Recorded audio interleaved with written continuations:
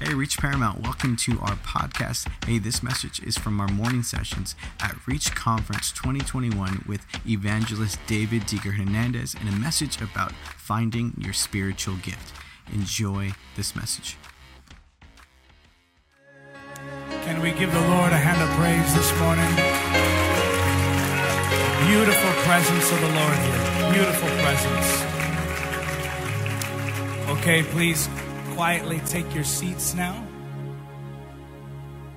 I'm going to minister a teaching this morning. Thank you, Ruben. Hey, Ruben, come here. Can we all hear it from Mr. Ruben Vargas? Always a big help to me, man. And Steve, good to see you. Wonderful message by Mindfulness. And Vanessa, I don't know if you knew this, but we're broadcasting to Encounter TV this morning. So a lot of our people remember you from the live stream. We had so much feedback from the live stream that you did with us. And people really enjoyed it. So Mindfulness, watch it. It's a rising star, that brand, I'm telling you. No, I'm serious. You're probably super uncomfortable with this right now. But God is raising you. And I don't think you've even begun to scratch the surface of the influence He's going to bring to your ministry. How many know we ought to celebrate when God begins to raise people? And I'm telling you, I think there's more than I think you even realize on the horizon. And I know that's what I was saying when I started. I said, Lord, no. But they say new levels, new devils. There's no devil that can walk on your level when you're living in the presence of God. So I know God's going to do some incredible things. And I understand it was a powerful service last night by Pastor Eddie Vargas, and wonderful word. I'm going to be a little bit soft-spoken today because after several days of preaching, I found that my voice is kind of growing weak, and we still got lots more to film later in the week, broadcasts and all that. So do forgive me if I am a little bit more calm this morning. I have to steward the voice God gave me. There's the supernatural and there's the practical. And so we're doing the practical. And I want to teach you this morning on how to discover and activate your spiritual gift.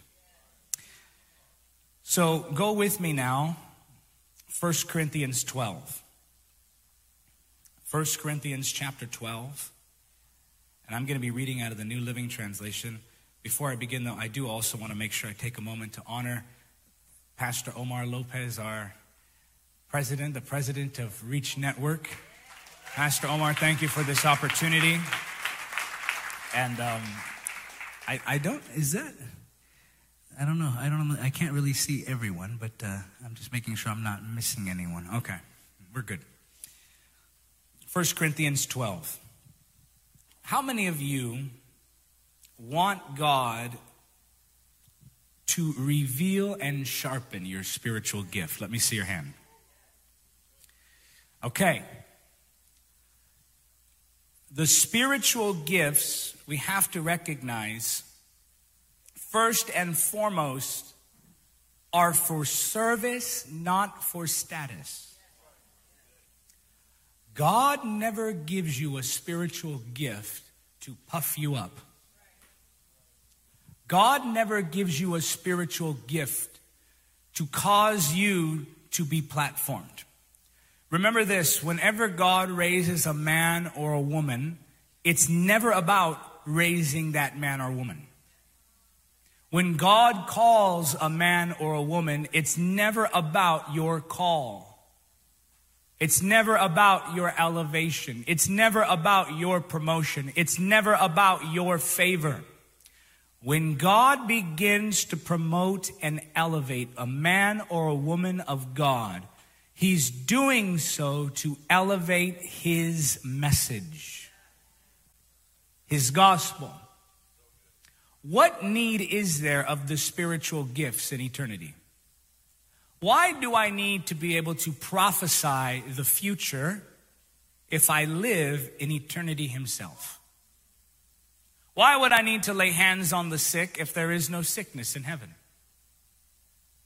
Why would I need to be able to discern spirits if in heaven there is only one spirit? So then the spiritual gifts are not for the then and the there. They're for the here and the now. They're to be used in conjunction with kingdom advancement, with the perpetrating of the gospel. It is always about the kingdom advancement, the gospel advancement, and the empowering of the church. Now, spiritual gifts, don't get too excited, are actually, technically, by definition, superpowers. They're super in that they're above your ability, and they're powers in that they are abilities. Superpowers, supernatural empowerment. Now, I'm not going to be able to get into detail on every spiritual gift because I want to talk more on how to discover and activate it, but I do want to give at least a short survey on some of the things that we can look at concerning the spiritual gifts. But let's go first to 1 Corinthians 12, and I'm reading out of the New Living Translation for those of you who will ask later. The New Living Translation, I think, is a great combination between readability and accuracy. But 1 Corinthians chapter 12, I'm going to read verses 1 through 3 to begin. Paul writes, "Now, dear brothers and sisters, regarding your question about the special abilities that the Spirit gives us, I don't want you to misunderstand this. You know that when you were still pagans, you were led astray and swept along in worshiping speechless idols. So I want you to know that no one speaking by the Spirit of God will curse Jesus. And no one can say Jesus is Lord except by the Holy Spirit." Now, why does Paul write this as an introduction to the spiritual gifts? It's because the Corinthians were wicked people. There was a phrase in the ancient world that they used to say, and they would say, "Oh, to live like a Corinthian." And that phrase, to live like a Corinthian, is like our modern day, what happens in Vegas stays in Vegas. Wickedness. To live like a Corinthian was to be promiscuous. It was to be a worshiper of a myriad of idols. It was to practice sorcery. It was to be sinful and violent and given to your desires, debauchery and partying, and a lifestyle of just a complete lack of self-control. But the Corinthian people were obsessed with the supernatural, much like what Vanessa was talking about this morning.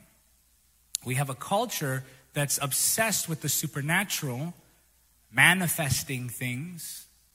Why? Because in that mindset, when you remove the foundation or the absolute who is Christ, you get lost in the weird, bizarre, and dangerous world of the demonic.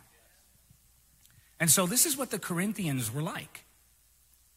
They had several gods who they worshiped, gods who told them the future, gods who had healing powers, gods who could give them influence and riches. And they worshiped in this way, and they were practicers of sorcery. And so Paul tells them, concerning the spiritual gifts, I don't want you to misunderstand this, because they would have so easily confused the power of the Holy Spirit for the power of the demonic or their idols, much like Simon the sorcerer in Acts chapter 8, who saw that the apostles were laying hands on people and those people were receiving the Holy Spirit. And in that, he saw what he wanted, power. He wanted a good thing, but he desired it for the wrong reasons. He wanted the power of the Holy Spirit, but he desired the power of the Holy Spirit for selfish gain. And so Paul didn't want the Corinthians to make the same mistake, to desire the power of the Holy Spirit, that it might be added to their list of abilities, that it might be taken into their own culture and twisted and perverted in their own Corinthian way. So he's saying, I don't want you to be ignorant. And then he goes on to tell us how to discern what is of the enemy and what is of the Holy Spirit. Let's read verse 3 again. Watch this, 1 Corinthians 12:3. So I want you to know that no one speaking by the Spirit of God will curse Jesus. And no one can say Jesus is Lord except by the Holy Spirit. Now, this leads to the common cliche that if someone is demon-possessed, they can't use the phrase, Jesus is Lord. But that's not what Paul is saying here. What Paul is not saying that if someone is not of God, that they can't pronounce those words. Because how many know there are several hypocrites who can say Jesus is Lord? In fact, we read of that in Matthew chapter 7, where people are shocked to discover that God never had anything to do with them. The Bible says in one version, they strut up to me on that day, confident they're getting in. And they're shocked when he says, I never knew you. You know what the Lord tells them? I love the way the Message translation puts it. He says, I never knew you. All you did was use me to make yourselves important. Terrifying verse. But Paul is trying to get us to distinguish between that fake form of power, and it is, I shouldn't use that terminology because it is real, but that demonic form of power. That worldly, because there is some psychology involved in some of these movements. And he says that no one can say Jesus is Lord except by the Holy Spirit. And no one who has the Holy Spirit would say Jesus is cursed. Now, again, he's not saying they can't say those phrases, because people say those kinds of phrases all the time and they blend right into us. What he's saying is that their message is Jesus is Lord. He's telling us that the gifts of the Spirit will ultimately point to Jesus. If you have all gifts but no glory, all power but no presence, you are in danger. Going to a place where there is no glorification of Jesus is dangerous. You're putting your call at risk. You're putting the anointing that God placed on your life at risk, not for removal, but for contamination. The Holy Spirit produces the anointing in our lives. We have been given the task of protecting that. Not allowing anything to pollute what we carry. Not allowing the world to affect us. I don't know if you've ever been in a service where it was all miracles but no message. Where it was about how accurate the prophet was. Where it was about how powerful the miracles were and not one mention of Jesus. That is not gospel preaching, people of God. That's charismatic witchcraft. Because the moment you remove Jesus, who is the foundation, from the spiritual gifts, you might as well just be a psychic, not a prophet. You might as well go practice the Eastern religions and their healing practices, because that's not a true healing gift. All spiritual gifts will ultimately always point to Jesus. Verses 4 through 6. There are different kinds of spiritual gifts. Now, before I read this, I want you to this is kind of cool. So watch this. Look at the next 3 verses. See if you can spot a pattern. Check this out. There are different kinds of spiritual gifts, but the same Spirit is the source of them all. There are different kinds of service, but we serve the same Lord. God works in different ways, but it is the same God who does all the work in us. Now, did you see it? Spirit, Lord, God. Holy Spirit, Son, Father. That's a mention of the Trinity right there. Now, why is he mentioning the Trinity? It's because he goes on to write in 1 Corinthians 13 and 14 about love and unity. The spiritual gifts that you carry were decided upon in eternity past by the Father, the Son, and the Holy Ghost. So the Father, the Son, and the Holy Spirit got together, had a meeting concerning you, and decided what gifts you would carry. That's why the scripture says that the gifts and the callings are without repentance. He doesn't remove those from you, because whatever the Trinity decides in unity cannot be undone. Trinity, tri-unity. It's the unity of the three coming together. And it's in our unity that not only do we find our gift with that unity in God, but our gifts work best when we're in unity with each other. Spiritual gifts, as I said, are for service, not for status. And the problem is that some people use their spiritual gifts for competition instead of completion of the kingdom.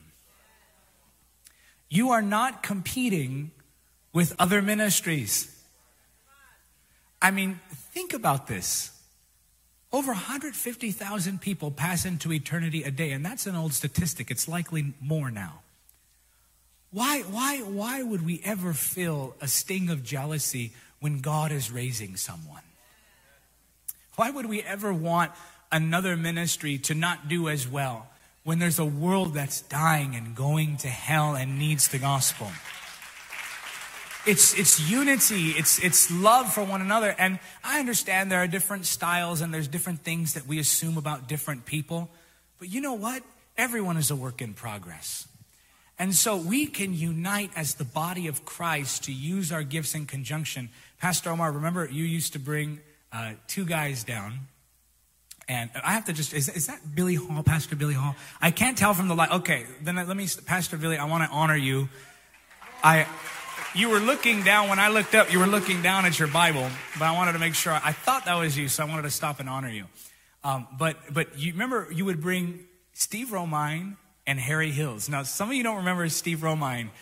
Oh my gosh. Steve Romine had one of the biggest impacts on my life of almost anyone. He was a man with the healing ministry, and he had MS, and he was in a wheelchair. So from his wheelchair, he'd lay hands on the sick. I was with him on his deathbed. He was praying in tongues, guys. It was like he was looking past us and looking to something else, and he was praying in tongues. And I remember, Pastor Omar, you would bring him in, and he operated in the word of knowledge and the gift of healing. And then there was another gentleman named Harry Hills. And I pulled a prank on Harry Hills. I won't get into detail. But he did literally smack me across the face. I deserved it. I don't even know if I should say what the prank was, but I guess, okay, well, we are live around the world, so what's the worst that could happen? He was justified, by the way. And he's old school. That's when today you can't even yell at your kids without being accused of child abuse. But anyway, so boy, I'm just digging a deep hole here. Let me get to it. I brought like a newborn to him, and I said, Pastor Harry, can you pray for me? In his accent, he goes, why? I said, I need you to just pray for the baby. He can't talk or walk. He starts praying and halfway realizes, of course, babies can't talk or walk. And he said, don't you ever do something like that again.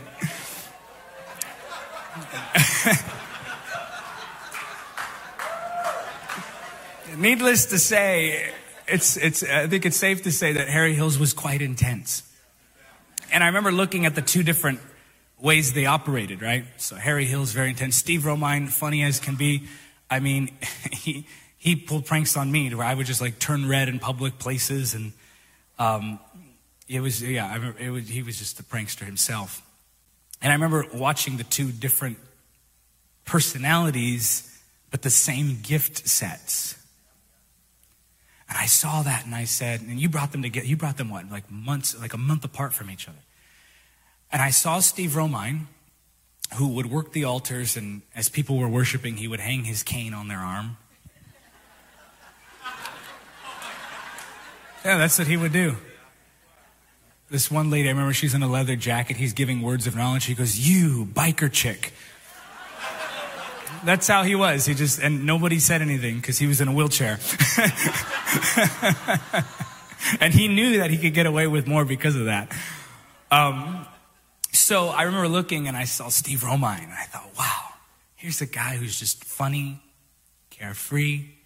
And then I would look at Harry Hills. I go, here's a guy who's intense and passionate. I thought, God can use Steve Romine. God can use Harry Hills. I'm sure God can use me. Now, I remember Steve Romine had a conversation with Harry Hills.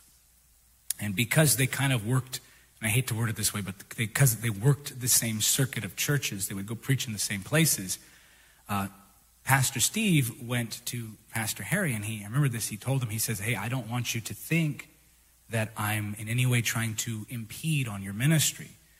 He was very, gracious about it, humble about it. He said, I don't want you to think that I'm trying to take over what you're doing or trying to compete with you. And he just came to him, he just didn't want there to be any misunderstandings between them. I remember Pastor Harry said, oh no, we're on the same team. And I remember seeing that and thinking, okay, there are enough sick people to where if God gave everyone a healing gift, we'd still need more. There are enough unsaved people to where if God made everyone an evangelist, we'd still need more. There are enough people in any given city that if you had a church on every street corner, we'd still need more. Look at Starbucks, and there's always a line. So the gifts are not to be a point of competition. We're to be united in the gifts. In fact, I see the different ways they work together. I had Vanessa Briseño on the broadcast because she has a strong gift for teaching on both the spiritual and the practical elements of mental health. I couldn't cover that, so I had to bring her in. That gift made up for it. I remember I was preaching a revival with my friend, Prophet Robert Sanchez, who's a very accurate prophet. I test him out sometimes. I'll take him to the mall. I go, what about this guy? What about that guy? But he's with me, and I remember I'm praying for this woman. She has her walker, and I'm praying, and I just know there's something blocking this healing, something she's not saying. And I said, Prophet Rob, there's something there. I can't put my finger on it. He starts to prophesy. And as he's prophesying over her, whatever wall she had up started to come down. And as that wall started to come down, I could sense that healing anointing starting to activate. And then I laid my hands on her. I felt no blockage whatsoever. The prophetic cleared the emotional blockage, and the physical healing manifested. She put that walker down and she began to run for the first time in years. What was that? It was the cooperation of the gifts. We need all the gifts. Otherwise, God would have just not sent some of them. So, the gifts, as I said, are for service, not for status. Verse 7, a spiritual gift is given to each of us so we can help each other. Now, not only does this give us insight into the overall purpose of the gifts, but it gives us insight into the nature of the spiritual gifts. Every spiritual gift we're about to list is others-centered. Okay? And I'm going to cover that in just a moment. Remember that. So 1 Corinthians 12:7, that's a very key verse. It's for service, not for status, and it's others-centered. I'm going to show you why that matters here as we now go through the different gifts to the body of Christ. So there are what we call leadership gifts. Now, these are not listed in 1 Corinthians 12, but they still are gifts from Christ to his church. Ephesians 4:11, now these are the gifts Christ gave to the church. The apostles, the prophets, the evangelists, and the pastors and the teachers. Now, full disclosure, there are some who believe that pastors and teachers is actually one gift. The pastor and teacher, which is why it structures it that way. I do see somewhat of a difference between the two, and there is a teaching gift. So even if it's not necessarily one of the fivefold, the teaching gift is still a very real thing, and it's biblical. Number one, apostle. These days, I think it's pretty easy to become an apostle. because you can just go take like a Facebook quiz and there's your credentials right there. All kidding aside, it is sad to see how we've sort of mistreated some of these offices. And people who are more into titles than they are into helping have made it this way. And it's just a reality we have to deal with. But an apostle, let me just say, is not someone who has a business card that says apostle on it. An apostle isn't just someone at the top of a Ponzi scheme who's the pastor of pastors of pastors of pastors. They've turned the church into almost this social network marketing, and it's perverse. No, an apostle, quite simply, is a sent one. And an apostle, biblically speaking, is someone who God uses to break the gospel through to new regions, to new people groups, or by new means. An apostle is someone who God uses to break the gospel through to new regions, to new people groups, or by new means. Paul was an apostle to the Gentiles, the people group. There were different apostles. Thomas was an apostle to India, if you follow the history. He broke the gospel through to a new people group. And not just nations, but cultures. Apostles to different subcultures, different regions. And so an apostle, by the very nature of what they do, becomes a pastor of pastors because they're constantly establishing new works. But an apostle isn't just a pastor of pastors. You get what I mean? Number two, it's the prophet. Now, the office of the prophet is different than the gift of prophecy. Ephesians 4:11, the prophet is different than 1 Corinthians 12, prophecy. The primary difference between the two is authority and influence. The prophet is positioned as a church leader, much like a deacon or a bishop, someone who's in the church body who serves as an overseer who helps to lead God's people. Someone with the gift of prophecy is someone who can relay messages from God, but doesn't necessarily have that leadership position that has been given to them through the laying on of hands of church authority. Number three is the evangelist. The evangelist is not just a traveling preacher. You can travel and preach and be a traveling teacher. But you can also travel and preach and be a traveling evangelist. An evangelist just so happens to travel because it's in our nature to just want to go get the souls. I want to go get the souls. I want to go get the souls. So an evangelist, by the nature of what they do, is someone who travels. But an evangelist is someone who is graced by God to declare the gospel in such a way that the heart of the sinner is open. This doesn't mean that not every believer can do this. Every believer should evangelize. But there are different areas of emphasis and grace in every person's life. And it takes humility to recognize that I can't prophesy like Prophet Rob Sanchez. I can't lead leaders like Pastor Omar, like Billy Hall, like Pastor Eddie Vargas. Maybe not yet, not my assignment for this season. This assignment, I'm an evangelist. You understand what I'm saying? This is an area of specific grace. Then there is the pastor. The scripture says, and this is the instructions to the Ephesian pastors in the book of Acts chapter 20, verse 28. So guard yourselves and God's people. Instructions to pastors. Guard yourselves and God's people. Feed and shepherd God's flock, his church, purchased with his own blood, over which the Holy Spirit has appointed you. Over which, say over. Over which the Holy Spirit has appointed you. I want to park it here for a little bit because at least in my generation, there is this notion that there are no levels to the anointing and that systems are all bad and structure is all bad. But can you name me anything that God has ever done that didn't require a system?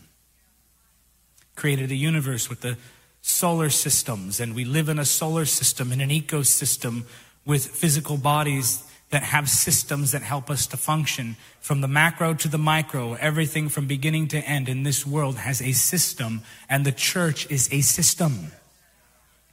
I love Jesus, but I'm not into organized religion. What are you into, disorganized religion? Are you into chaotic religion? When people say that, what they really mean is, I don't want anyone telling me what to do. That's the bottom line. Now, we understand that it's not for control, but for guidance. But God does give us spiritual leaders. Hebrews 13:17, obey your spiritual leaders and do what they say. Their work is to what? Watch over your souls. And they are accountable to God. Give them reason to do this with joy and not with sorrow. That would certainly not be to your benefit. Then there is the teacher. The teacher is someone who's been gifted to take complex truths of the scripture and give them to you in a way that are simple and easy to understand. A good teacher will take what is complex and make it simple. A bad teacher will do just the opposite. They'll take something super simple and they'll make it super complex. A good teacher is not trying to impress you, they're trying to impart to you. A good teacher doesn't leave you saying, wow, look at how brilliant they are. They cause you to leave feeling brilliant yourself. They say the same thing about a good writer. A good writer isn't going to try to make the reader go, wow, this writer is brilliant. A good writer is going to try to make the reader feel brilliant because they understand all the concepts. And that's what a teacher does. Next, there are the service gifts. Now, the service gifts, I think, get a bad reputation because, and I'll give it to you in a moment, I put together a spiritual gifts test online. And I'll tell you the order that people take them in. And Tim Lay, when he was creating, he already called it. He said, this is how it's going to be. The power gifts, 80% of the people take that one. Because we have 3 tests: power gifts, service gifts, leadership gifts. And then another 15% take the leadership gifts test. And then 5% take the service gifts test. And half of them don't even finish it. Why? Because everyone wants power. Nobody wants to serve. Now, I hesitate to even categorize it like that, the service gifts. Because biblically speaking, all the gifts, as we read, are for service. But when I say service gifts, I'm talking about those practical things that we do that we overlook, that we don't even recognize are supernatural. So I want to talk to you just a little bit about the service gifts, and I want you to see how it's more than just a natural ability, because I think we can confuse it for that sometimes. So the service gifts, the gift of encouragement, Romans 12:8. The gift of giving, also Romans 12:8. The gift of leadership, also Romans 12:8. The gift of service, Romans 12:7. The gift of administration or helps, that's 1 Corinthians 12:28. Now watch. The gift of encouragement, you think, I can encourage people without it being a gift. And it's true. There are people in the world who are very encouraging. To encourage someone doesn't necessarily take supernatural ability, but watch this now. This is powerful. Imagine having the gift of encouragement to where you go in and you go talk to someone who did the counseling, who did the prayer line, who read the books, who fasted, and who still feels just this heaviness in them. Imagine being able to walk in that room and take with you that supernatural ability to break off the heaviness that counseling could not, to break off the heaviness that reading the book could not, to break off the heaviness that all other methods failed in doing.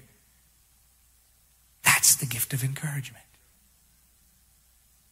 I can go to someone who's being cynical, who's being negative, who's being caught up in themselves, who can't shake that feeling of discouragement. And you go in with the gift of encouragement and break that up. Tell me, does that not sound like it's on the level of the gift of healing? Does that not sound like it's on the level of the gift of discernment? Because discernment, I can go in and say, yeah, that's demonic, and then I leave and nothing happens.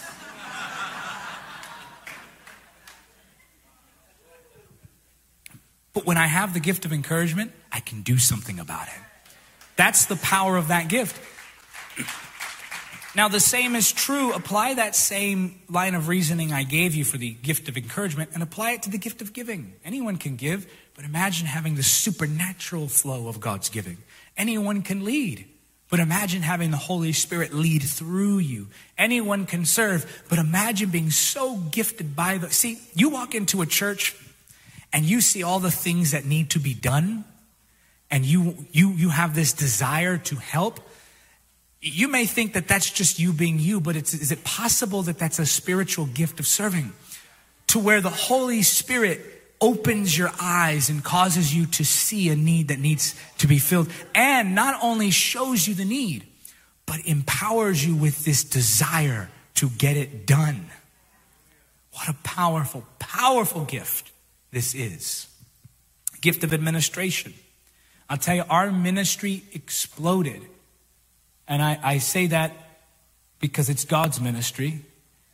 And I don't say that to bring any attention to it, but our ministry exploded when we put someone in with the gift of administration. You all know Isaiah Lopez. He'll keep you organized. He told me the only way I'll write the big checks is if you know that God told you to do it. Keeps the money in, keeps it organized.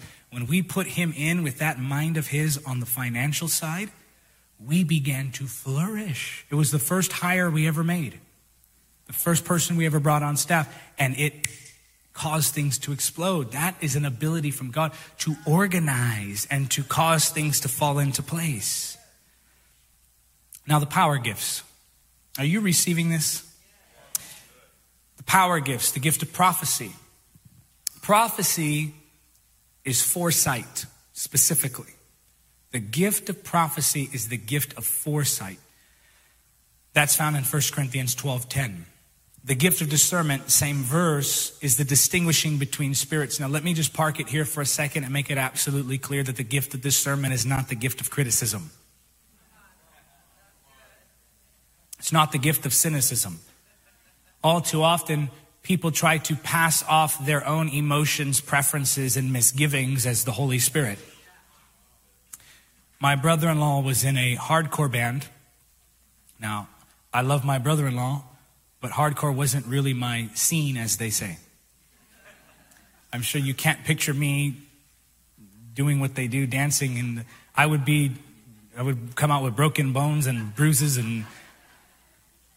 But I remember going to one of their concerts, and as they're evangelizing through their music, I couldn't tell what they were saying, but everyone else could apparently. They're evangelizing through their music, but it was loud. It was very, very, you could feel it in your body. I remember people got saved. Not only were people getting saved at their concerts, demons were coming out of people. Like people would manifest during the concerts. So I enjoyed what God was doing, but I would enjoy it from like way in the back. And I was cheering them on from back there because it frightened me a little. And and so we're leaving and there's this woman there just complaining. And she's saying over and over again, "Oh, this grieved the Holy Spirit. This grieved the Holy Spirit. This grieved the Holy Spirit." And I didn't confront her. It's not much you can do in a situation like that. But all I thought was, the Holy Spirit's not grieved. You are. And I think sometimes we can try to spiritualize our own preferences and call it discernment. There's a friend of mine who I worked with for several years, trying to get him onto a certain TV program, because I knew if we can get him on that program, that audience would respond really well to his gift, and that it would help open a lot of doors. So I kid you not, for maybe 2 years, I was working with the producer saying, "You got to get this guy on. You got to get this guy on. You got to get this guy on." He finally gets on. He's on there. I'm watching online. They did like a stream of it. So I'm watching, cheering him on. I'm looking at the comments, all positive. And then there's one comment from one person who says, "I don't know. Something just doesn't sit right in my spirit about this." And you know what happened? Someone else said, "I was going to say the same thing." And then someone under that, you know what, me too. And before you know it, there's just a party of discerners. And that's called confirmation bias, because there's no ministry or church or anyone that you can find that won't have a group who'll say, you know what, something didn't sit right in my spirit about that. You're not going to find the group. And they think they're right because they found each other. Oh, you saw it too? Yeah, we're spiritual. We got it. I couldn't do it. I couldn't watch them anymore. I couldn't go to that church anymore. I couldn't attend that meeting anymore. Something just was off. I'm a discerner. And you know, sometimes I find that people get convicted by what you say, and it's their flesh, not their spirit, that's uncomfortable. It happened to me. First time I heard John Morgan, I forgot what he was saying. I thought, no, that's not right. It doesn't even sound spiritual. Years ago. Then I didn't say anything to anyone because I don't do that sort of thing. But I'm driving home and the Holy Spirit tells me, you're convicted. I said, no, you're grieved. Holy Spirit, no, you're convicted. You're convicted. Repent.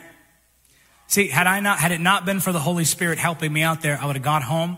Well, that preacher I don't really listen to that guy. Something in my spirit didn't sit right. And I would have never made the changes that we would have made that actually ended up helping the ministry.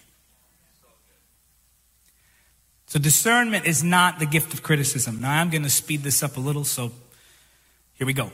The gift of healing. Some have said the gift of healing is the receiving of healing. It can't be, because 1 Corinthians 12:7, as we discussed, is others-centered. So it's to pray for the sick and see them healed. By the way, all the spiritual gifts are still under the authority of the sovereignty of God.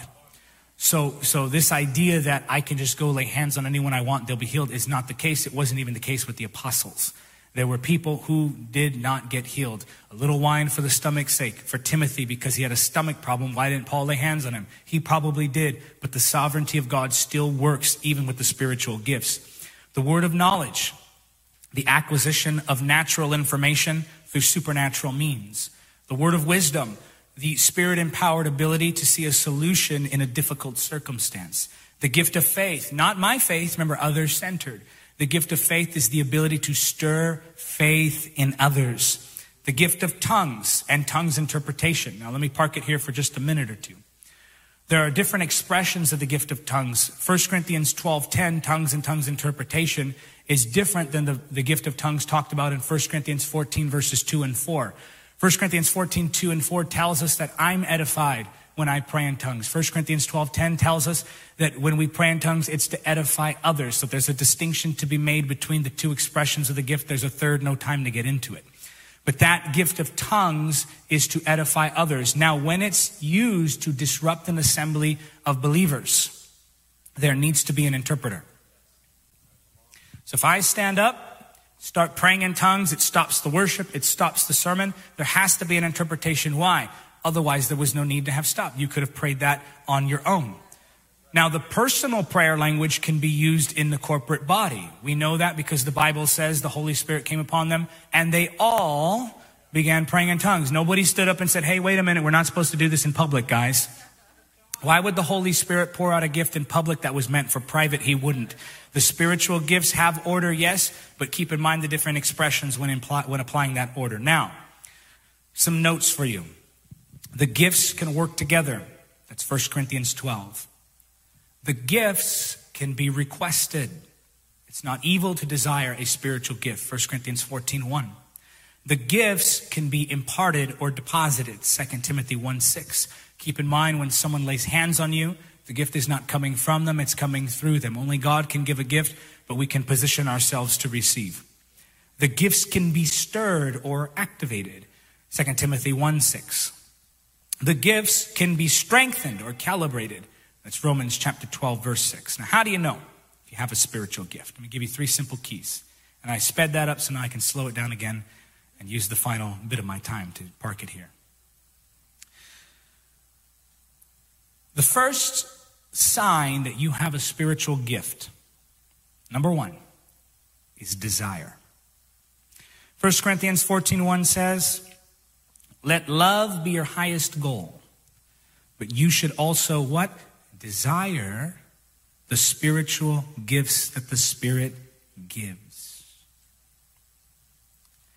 Every spiritual desire that I have comes from the Holy Spirit. Even the desire to pray. Think about what Psalm chapter 80 verse 18 says. Quicken us and we'll call unto thee. You can't call unto him until he quickens you. You say, wait, so I can't just pray whenever I want? No, I'm saying the fact that you want to pray is proof that he's calling you to pray. So yeah, you can pray whenever you want, but who put that want in there? It's the Holy Spirit. So the Holy Spirit gives us these desires. Why would the flesh want a spiritual gift? Of course, the flesh could desire the praise that it imagines it will receive when operating in a gift. The flesh could desire the gain that comes about as a result of the gift. But only the Spirit in you would desire the gift itself and that ability to help others. Now, this, of course, does not mean 100% that because you want a gift that you have it. But it is an indication that it could possibly be a gift. And remember, only the Holy Spirit can reveal that. But here are some ways to pray into what he's speaking to you. Number 2, recognition. Proverbs 18:16 says, a man's gift maketh room for him and bringeth him before great men. Very rarely do I find that those who emphasize that they are a prophet are actually a prophet. Very rarely do I find that those who need to make it clear that they have discernment, very rarely do they ever have discernment. And they just can't discern that. Very rarely does someone need to announce, I have the gift of healing. You don't need to announce it because people get healed. Now, this does not mean that if you're overlooked and people don't recognize your gifts that you don't have it. This simply means that if you do have a spiritual gift, others will begin to recognize it at some point. You don't have to go announcing your spiritual gifts. You don't have to go, I mean, I see it all the time. People pass out their business cards. Hey, I'm so-and-so and I have this gift. I'm like, great, nice to meet you. I'm going to throw this in the trash. No, I don't do that. I want to. Only when I sense, when I sense that need to be praised, that need to be desired. That's when I feel just like this gross. I don't want anything to do with that. I'm too busy trying to kill that part in me. I don't want to come around that. You got to keep that. And everyone has that, by the way. So don't pretend you don't. You got to keep it. That's the trouble with the flesh. You can't cast you out of you. The flesh doesn't come and go. The flesh shrinks and grows. And you need to keep it in check.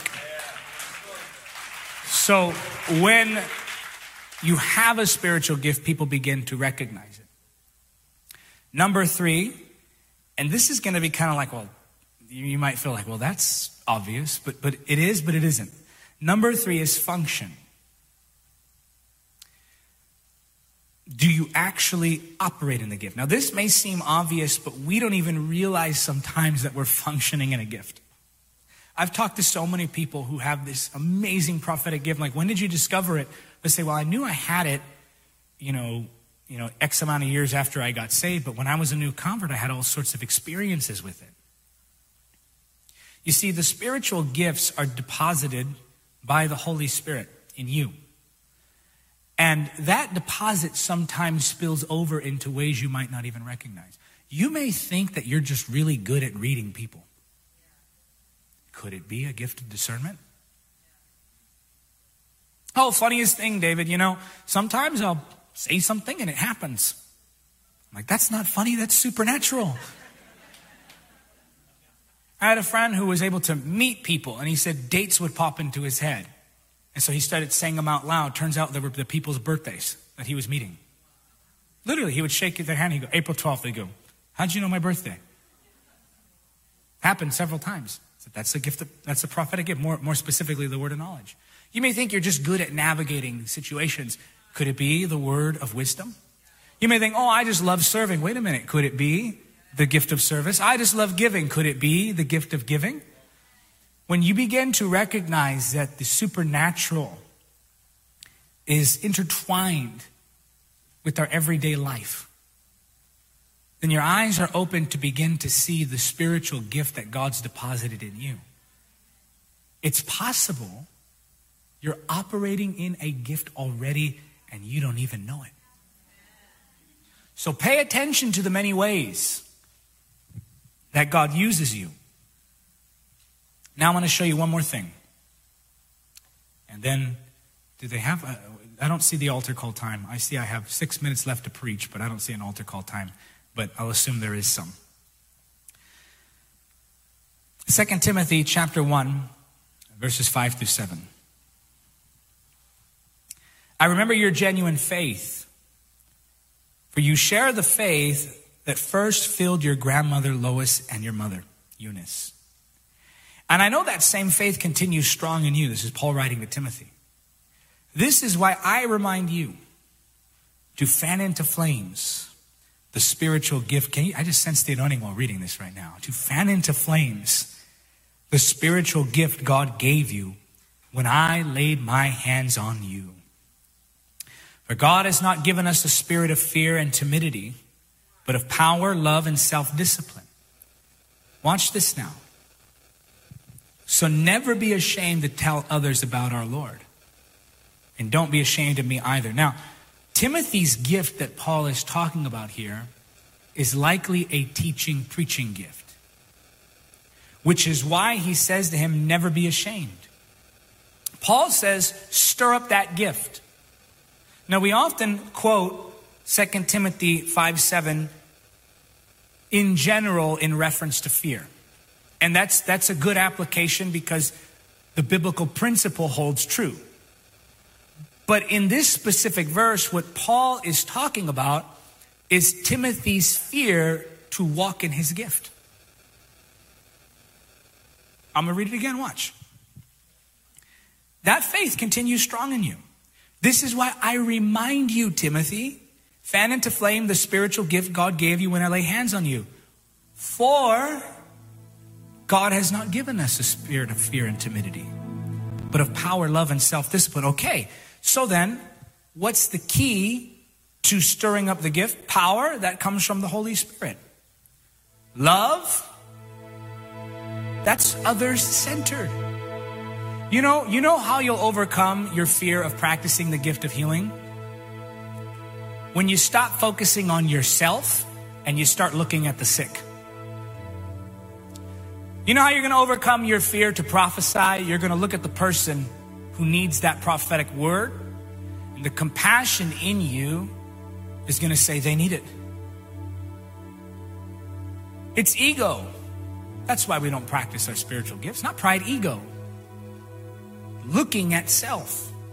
So Paul says to Timothy, stir up that gift, and here's how you're going to do it. Remember, you're not carrying a spirit of fear. God didn't put in you timidity. He said he gave you a spirit of power. That comes from the Holy Ghost. Of love, that compassion, because it's others-centered, will stir up that gift in your heart. That love to fill the need, that love for your church, that love for your pastor, that love for your brother and sister, that's what's going to fan that gift into flame. And self-discipline.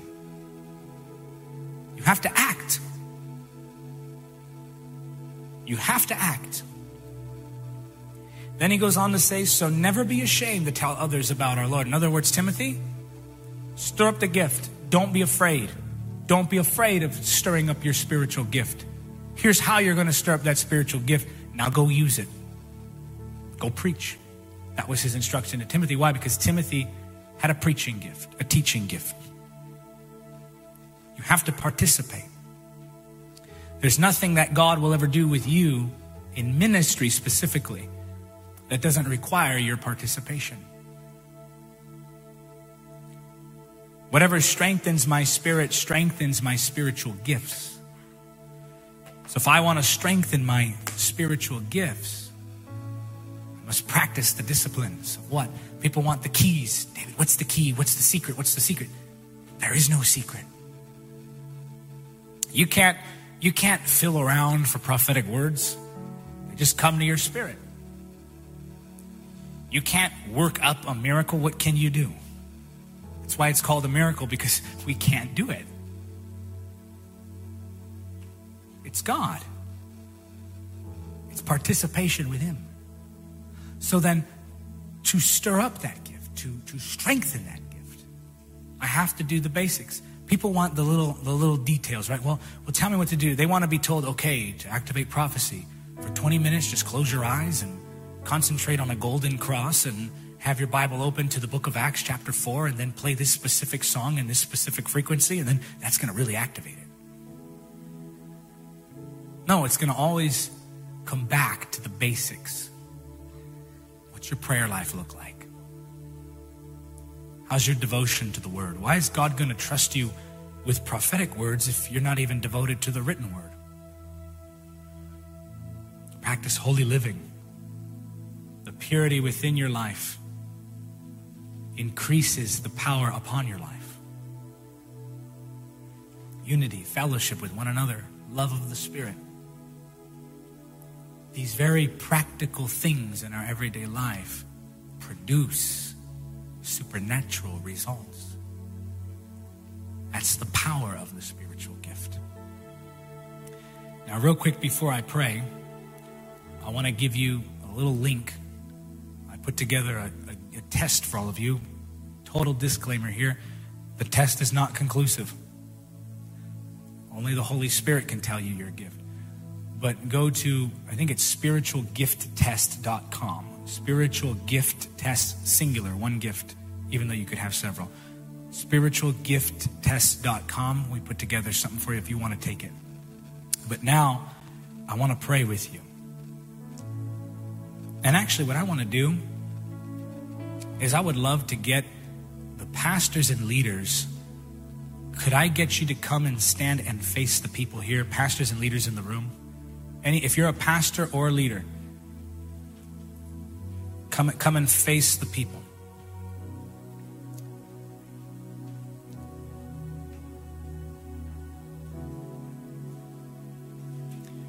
Now you want a gift stirred in you. What did Paul say? It was stirred up. It was deposited through the laying on of hands. And if some of you leaders want to stir up some gifts, you can get in line too. But there are a lot more leaders than I thought.